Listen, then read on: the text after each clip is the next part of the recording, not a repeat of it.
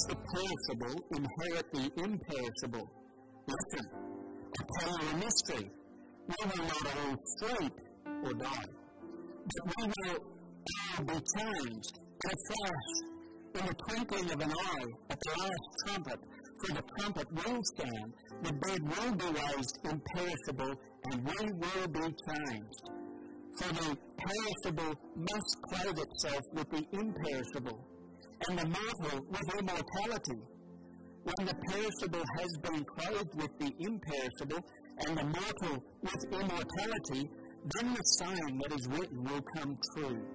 Death has been swallowed up in victory. Where, O death, is your victory? Where, O death, is your sting? The sting of death is sin, and the power of sin is the law. But thanks be to God, who gives us the victory through our Lord Jesus Christ. Therefore, my dear brothers and sisters, stand firm. Let nothing move you. Always give yourselves fully to the work of the Lord, because you know that your labour in the Lord is not in vain. Let's pray.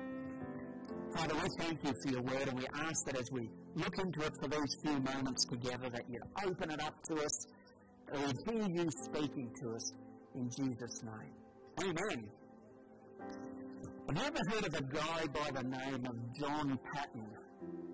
Not the footballer, not the great general, but John Paton. John Paton was a missionary to what was then called the New Hebrides, what we know now as Vanuatu. In those early days, back in the 1800s, the little that was known about that Polynesian part of the world was that the islands were full of savages and cannibals. There had been stories floating around for some time of the British ships that had run aground there or that had landed there to get resupplied or one thing and another. And the stories go along the line of there were no survivors. Once the savages got a hold of them, there were none left. They were all eaten and killed, or killed and eaten, whichever comes first. John Paton was born in southern Scotland in 1824.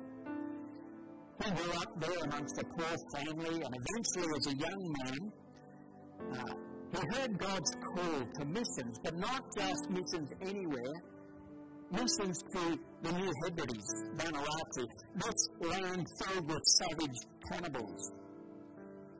And of course there were people telling him he was mad.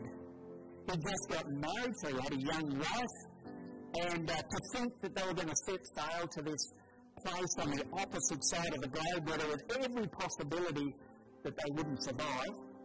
There were lots of people telling Paton that he was mad. In fact, one of his older church associates, a fellow by the name of Mr. Dixon, said to him, "You'll be eaten by cannibals." See a chance that was going to happen. But here's what Paton said in reply. "Mr. Dixon," he says, "you're advanced in years." Now you should know that you probably shouldn't tell an older person that they're advanced in years. They probably already know it. But he says, "Mr. Dixon, you're advanced in years now, and soon you'll be laid in the grave." Well, that's good news, isn't it? Soon you'll be laid in the grave, there to be eaten by worms. Well, in reality, that's the truth, isn't it? We get old, we get laid in the grave, and nature takes its course, and worms get fed. Then Paton goes on to say this, "I confess to you that if I can but live and die serving Jesus, it'll make no difference to me whether I'm eaten by cannibals or worms. And when Jesus comes again on that great day, my resurrection body will rise again just as fair as yours in the image of our Saviour." Isn't that a great outlook? Doesn't matter what happens. Jesus rose again, so therefore when he returns, we'll rise again too, with new bodies, to honour him and to glorify him. Well, we've read these verses from 1 Corinthians 15. As hard as it is for us to imagine, the reason this chapter was written is that there were people in the church in Corinth who didn't believe in the resurrection. I'm not sure how you believe in Jesus, especially when so much of our focus on Jesus is based around his death, his burial, and his resurrection.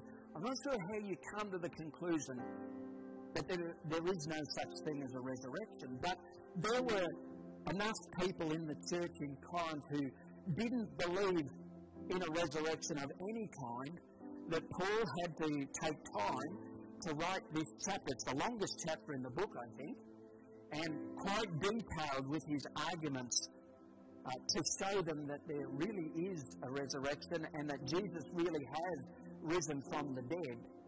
And there are lots of things that he says about the resurrection and how important that is to our faith. And just to sum it all up, the first part of the chapter, he says basically, if Jesus hasn't been raised from the dead, then we've got absolutely no hope. There's nothing to look forward to. There's nothing for us to anticipate.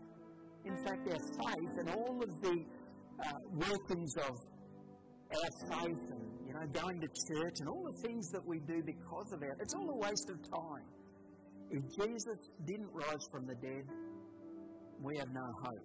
That's the gist of the argument that he brings. But, I was thinking the other day that when we celebrate Christmas, this is kind of a one-day event. Of course, we remember the angels' announcements to Mary and Elizabeth that they're going to have babies, particularly Mary, to be the mother of Jesus. And of course, we remember the journey to Bethlehem and all of that goes along with our remembering the Christmas story. But really, we're remembering a one-day event, if you like. But with Easter, we're remembering a 3-day event. On Friday, of course, we remembered Jesus' death and burial, that act of him bearing in his body on the cross all that separated us from our Heavenly Father, all of the sin, the consequences of sin, all of that he carried in his body on the cross, then to be laid in the tomb. But then, of course, today, Sunday, 3 days later, we remember Jesus' resurrection. And one without the other is kind of pointless, or powerless, or both. Jesus dying on the cross and staying dead in the tomb is really just another good man dying for a cause. And history's full of good men who have died for a cause. In the end, it adds up to nothing. We soon forget what the cause was. We forget who the person was. And it all just evaporates to nothing. But of course, there can be no resurrection without Jesus' death. So Jesus' death and resurrection are like two parts to the same coin, two sides of the same coin, and one's the beginning and one's the end, if you like, of the same story of Jesus' act of redemption for us. And his resurrection is just as vital for us as his death was. It is because of his death that we could be forgiven, but it's because of his life, his resurrection, that we can live as well. So I want to take just a couple of moments. There's hot cross buns waiting, and I love hot cross buns, so, we've got to be quick. I want to take just a couple of moments to look at this passage because there's a few things here that are, if you like, benefits to us because of the resurrection. Because Jesus was raised, certain things come to us as benefits, and it's worth taking a moment to just see what God has done for us in raising Jesus from the dead. First thing, because Jesus is raised, we're all going to be changed. I'm hoping for a taller body with more hair. How's that? Probably won't be like that, but we're all going to be changed. Paul says a couple of times in the first few verses that we read this morning, first in verse 50, he says, "Listen, I tell you a mystery. We will not all sleep, but we will all be changed." Now, when Paul wrote that, they were anticipating that Jesus' return was just around the corner. In fact, they anticipated that most of them would still be living when Jesus returned. They didn't understand that God has this time frame and that he's working out through history that might be today, tomorrow, in 100 years, in 1,000, we don't know. But God is working to a time frame that we don't quite understand, but they thought that was going to be while they were still living. But of course, and Paul says this in the passage, there were people who had come to faith in Jesus but then had passed away and were now dead and buried. And Paul says, whether we're alive or whether we're dead, when Jesus comes, we're all going to be changed. That's exciting. The next verse 51, Paul says, in a flash, in the twinkling of an eye, at the last trumpet, for the trumpet will sound, and the dead will be raised imperishable, and we will be changed. Now, you might be happy with your body at the moment. The bad news is it's going to get old, it's going to wear out, things are going to stop working as they should, you're going to struggle as life goes on for you, and eventually, if you live long enough, you'll probably leave the world in a similar way to the way you came in. You remember when you came into the world, there was mother looking after you, or father, whatever the case may be, someone caring for you and taking care of your needs. If we live long enough, someone else is going to do that for us in our old age as well. Not a nice prospect to look forward to. So I think by the time we get there, we'll be happy with the idea that we will be changed. Now, Paul has spoken about this thought of us being changed, and we've got to understand the reason why there needs to be a change. He starts off by saying, flesh and blood cannot inherit the kingdom of God. That's quite a profound statement when you think about it. So often, as I was a younger Christian growing up, my understanding of that principle of that flesh and blood cannot inherit the kingdom of God, my understanding of that was, well, the kingdom of God is a spiritual realm, and we're in a physical realm, so therefore the physical realm can't inherit the spiritual realm. But I don't think that's the point. That's not the point that Paul is making. Yes, at the moment, the kingdom of heaven is a spiritual realm because we can't actually see it in a physical sense. But when Jesus was raised, he was raised in a body that the disciples recognised, and as Glennis reminded of us, Thomas could touch, put his hand and his fingers in the wounds that Jesus carried in his body. If Jesus is any indication of what's awaiting us, we're going to rise with physical bodies, but physical bodies that are not corrupted by sin. You see, while we might enjoy being in physical bodies and living in a physical world, everything about this physical world is corrupted by sin. And that's what Paul means when he says flesh and blood can't inherit the kingdom of God. Nothing in this physical world is fit to inherit the kingdom of God. So it has to be changed. And that's what Jesus is going to do when he returns. He's going to give us glorified bodies that are not corrupted by the sin of this world, that are fit for the kingdom of God. For example, bodies that will live forever. We clearly know now that the bodies that we're in now are not going to live forever. In fact, not very long at all, really, in the whole scheme of life. So the bodies that we enter into the eternal kingdom of God in are going to have to be bodies that can live forever. And so that's one of the changes that's going to happen. We're going to have new bodies that are going to be fit in every way to live in God's heavenly kingdom. Now, as you read through particularly the New Testament, you understand that God's ultimate plan is to establish his kingdom on earth with us. He wants us to be with him, but he wants it to be in the earth that he's created. And that's why the Bible talks about there being a new heaven and a new earth, because nothing that we see that is part of this created world at the moment is fit for the eternal kingdom, because it's all been corrupted by sin.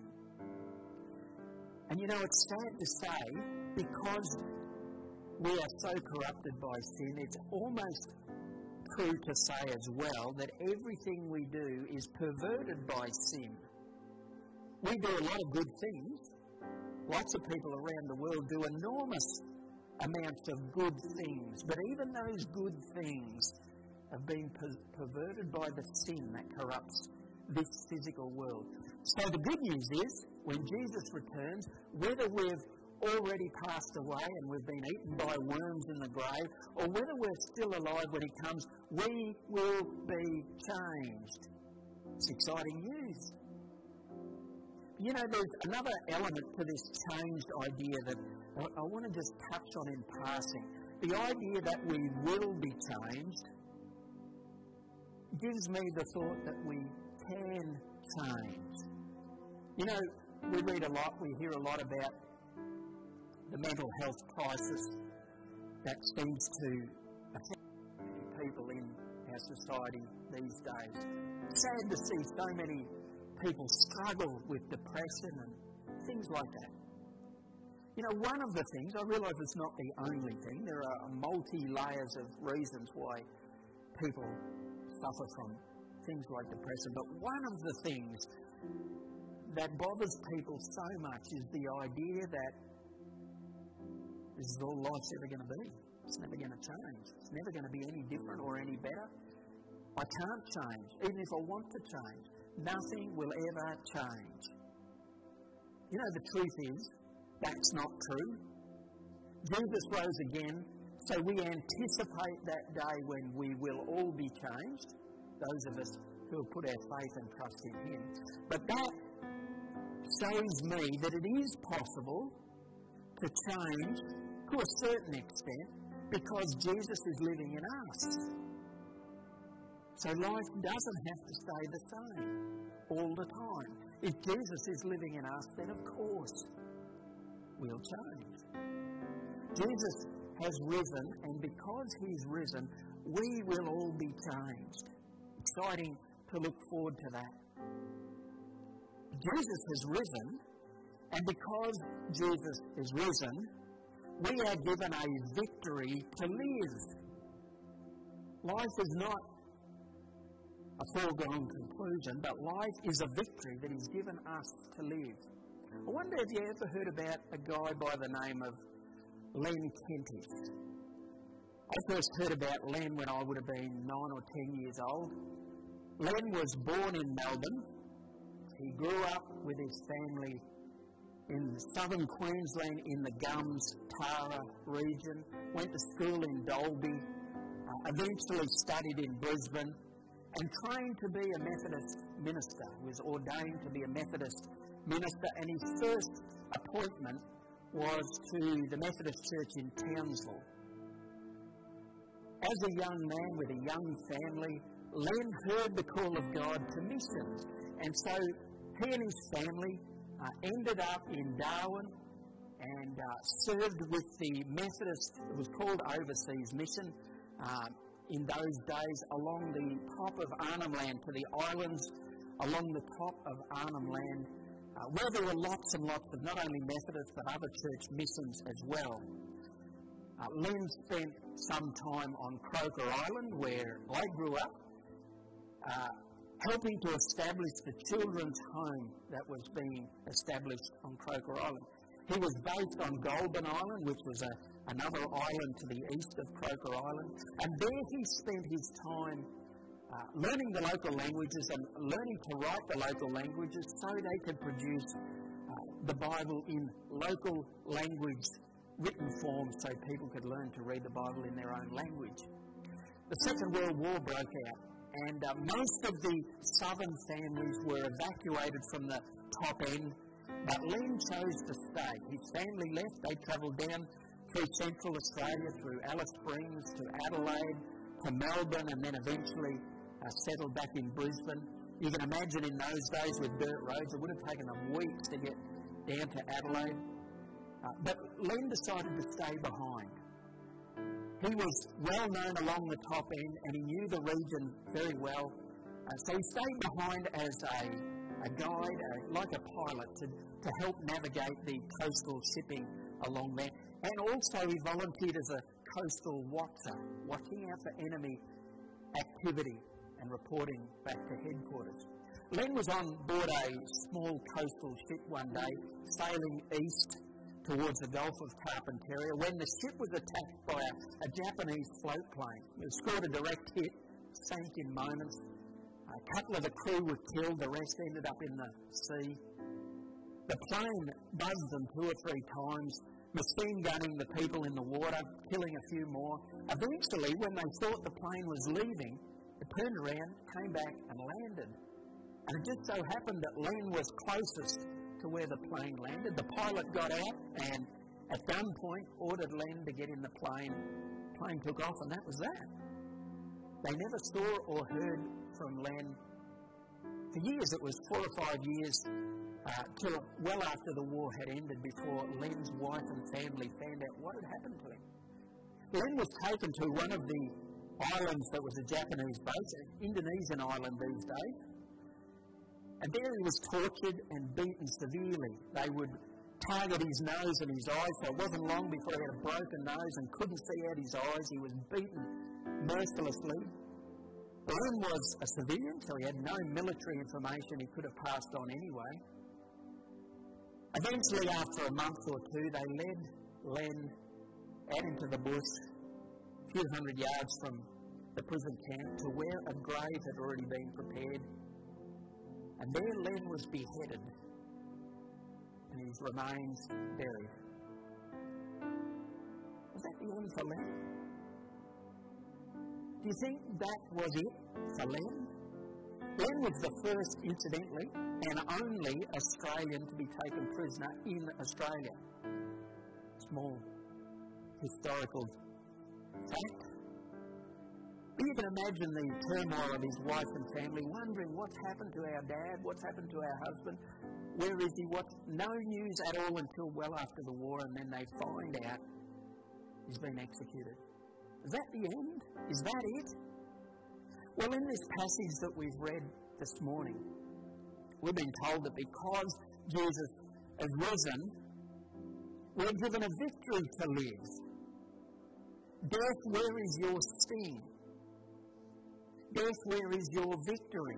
Jesus, in rising again, conquered death, which the Bible calls the last enemy. You can escape everything except death, maybe taxes, but death certainly.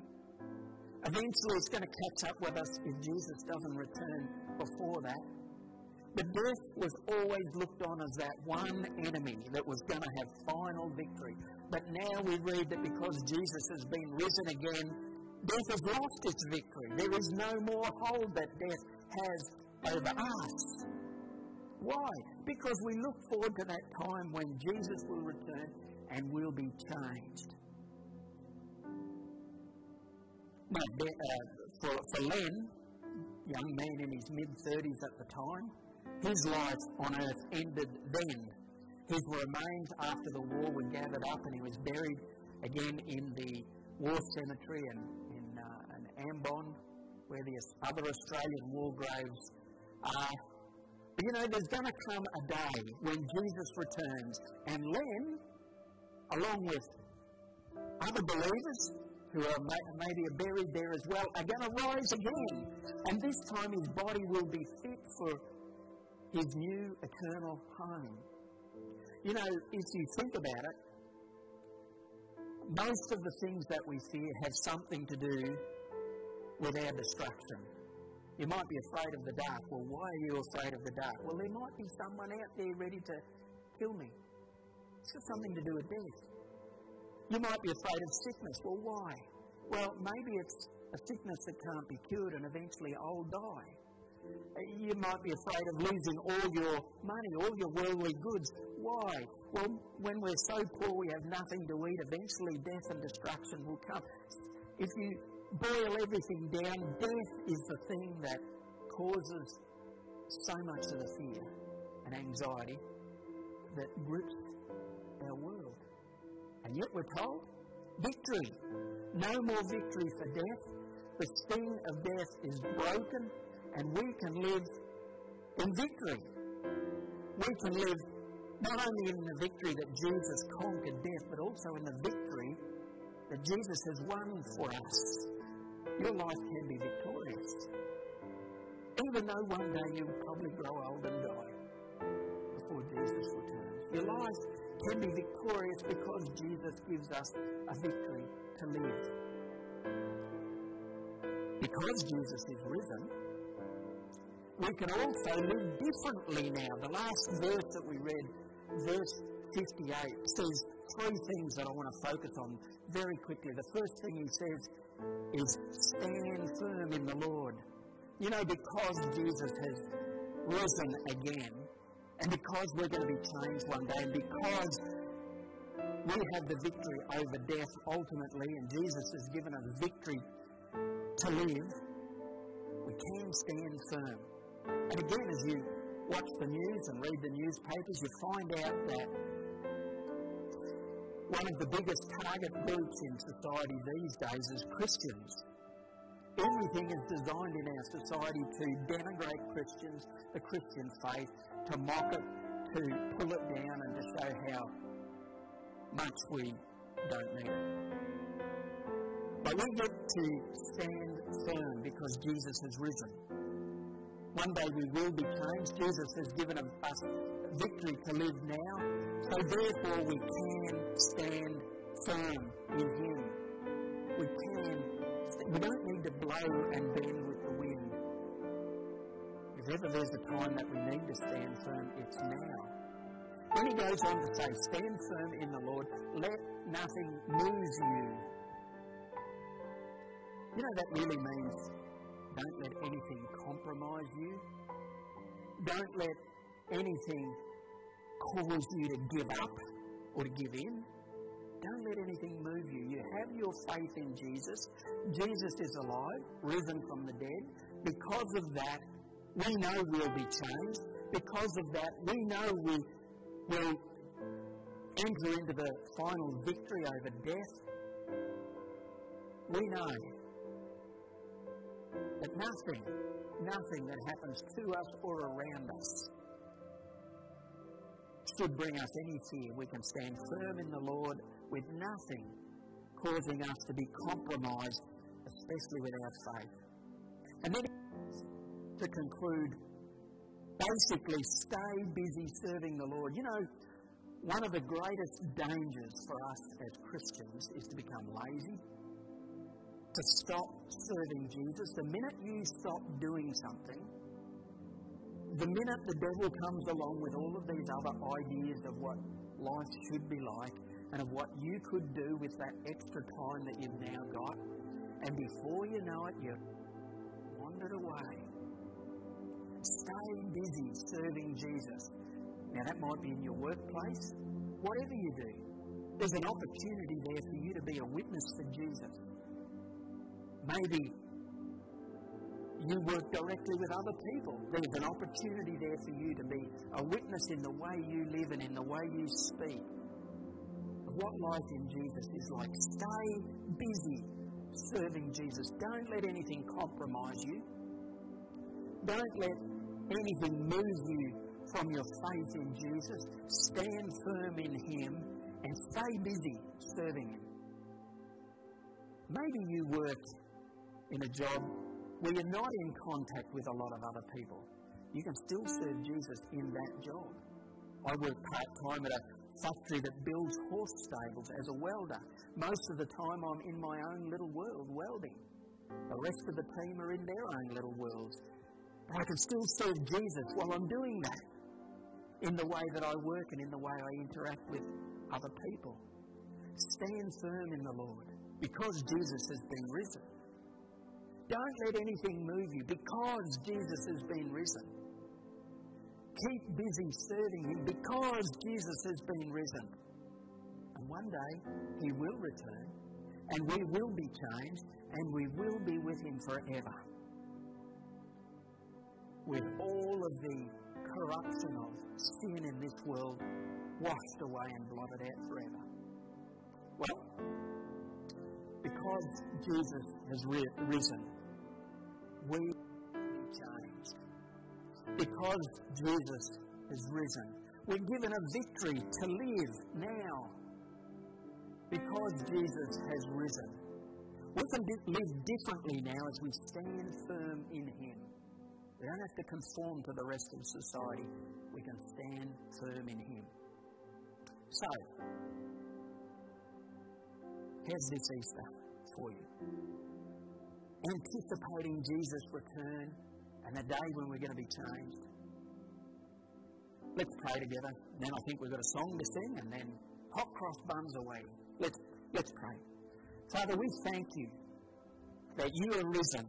We've been singing about it, praying about it, talking about it this morning. But Lord, we thank you that because you are risen, so much comes to us that points to life with you forever. And Lord, we want to thank you for that. We want to thank you for the victory that you give us, not only over death, but over all those other little fears and controlling influences that are part of life as we know it now. We want to thank you that you enable us to live differently as we stand firm in you. We want to thank you for the prospect that one day we'll be changed more and more into your likeness, so that in a sense we share your glory in new bodies that are fit for living with you eternally. Lord, thank you that today we celebrate your resurrection. In Jesus' name. Amen.